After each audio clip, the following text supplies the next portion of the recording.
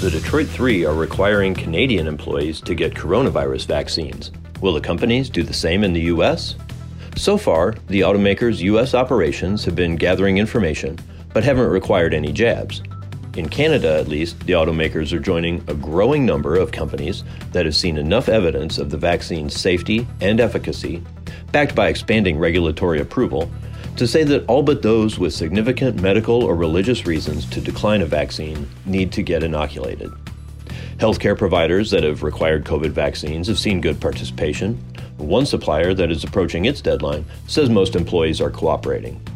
When workers are in short supply, as they are today, it's hard to part ways with anybody, but it's also imperative that employees feel safe on the job, whichever side of the border they're on. With this week's Automotive View, I'm Jamie Butters, Chief Content Officer at Automotive News.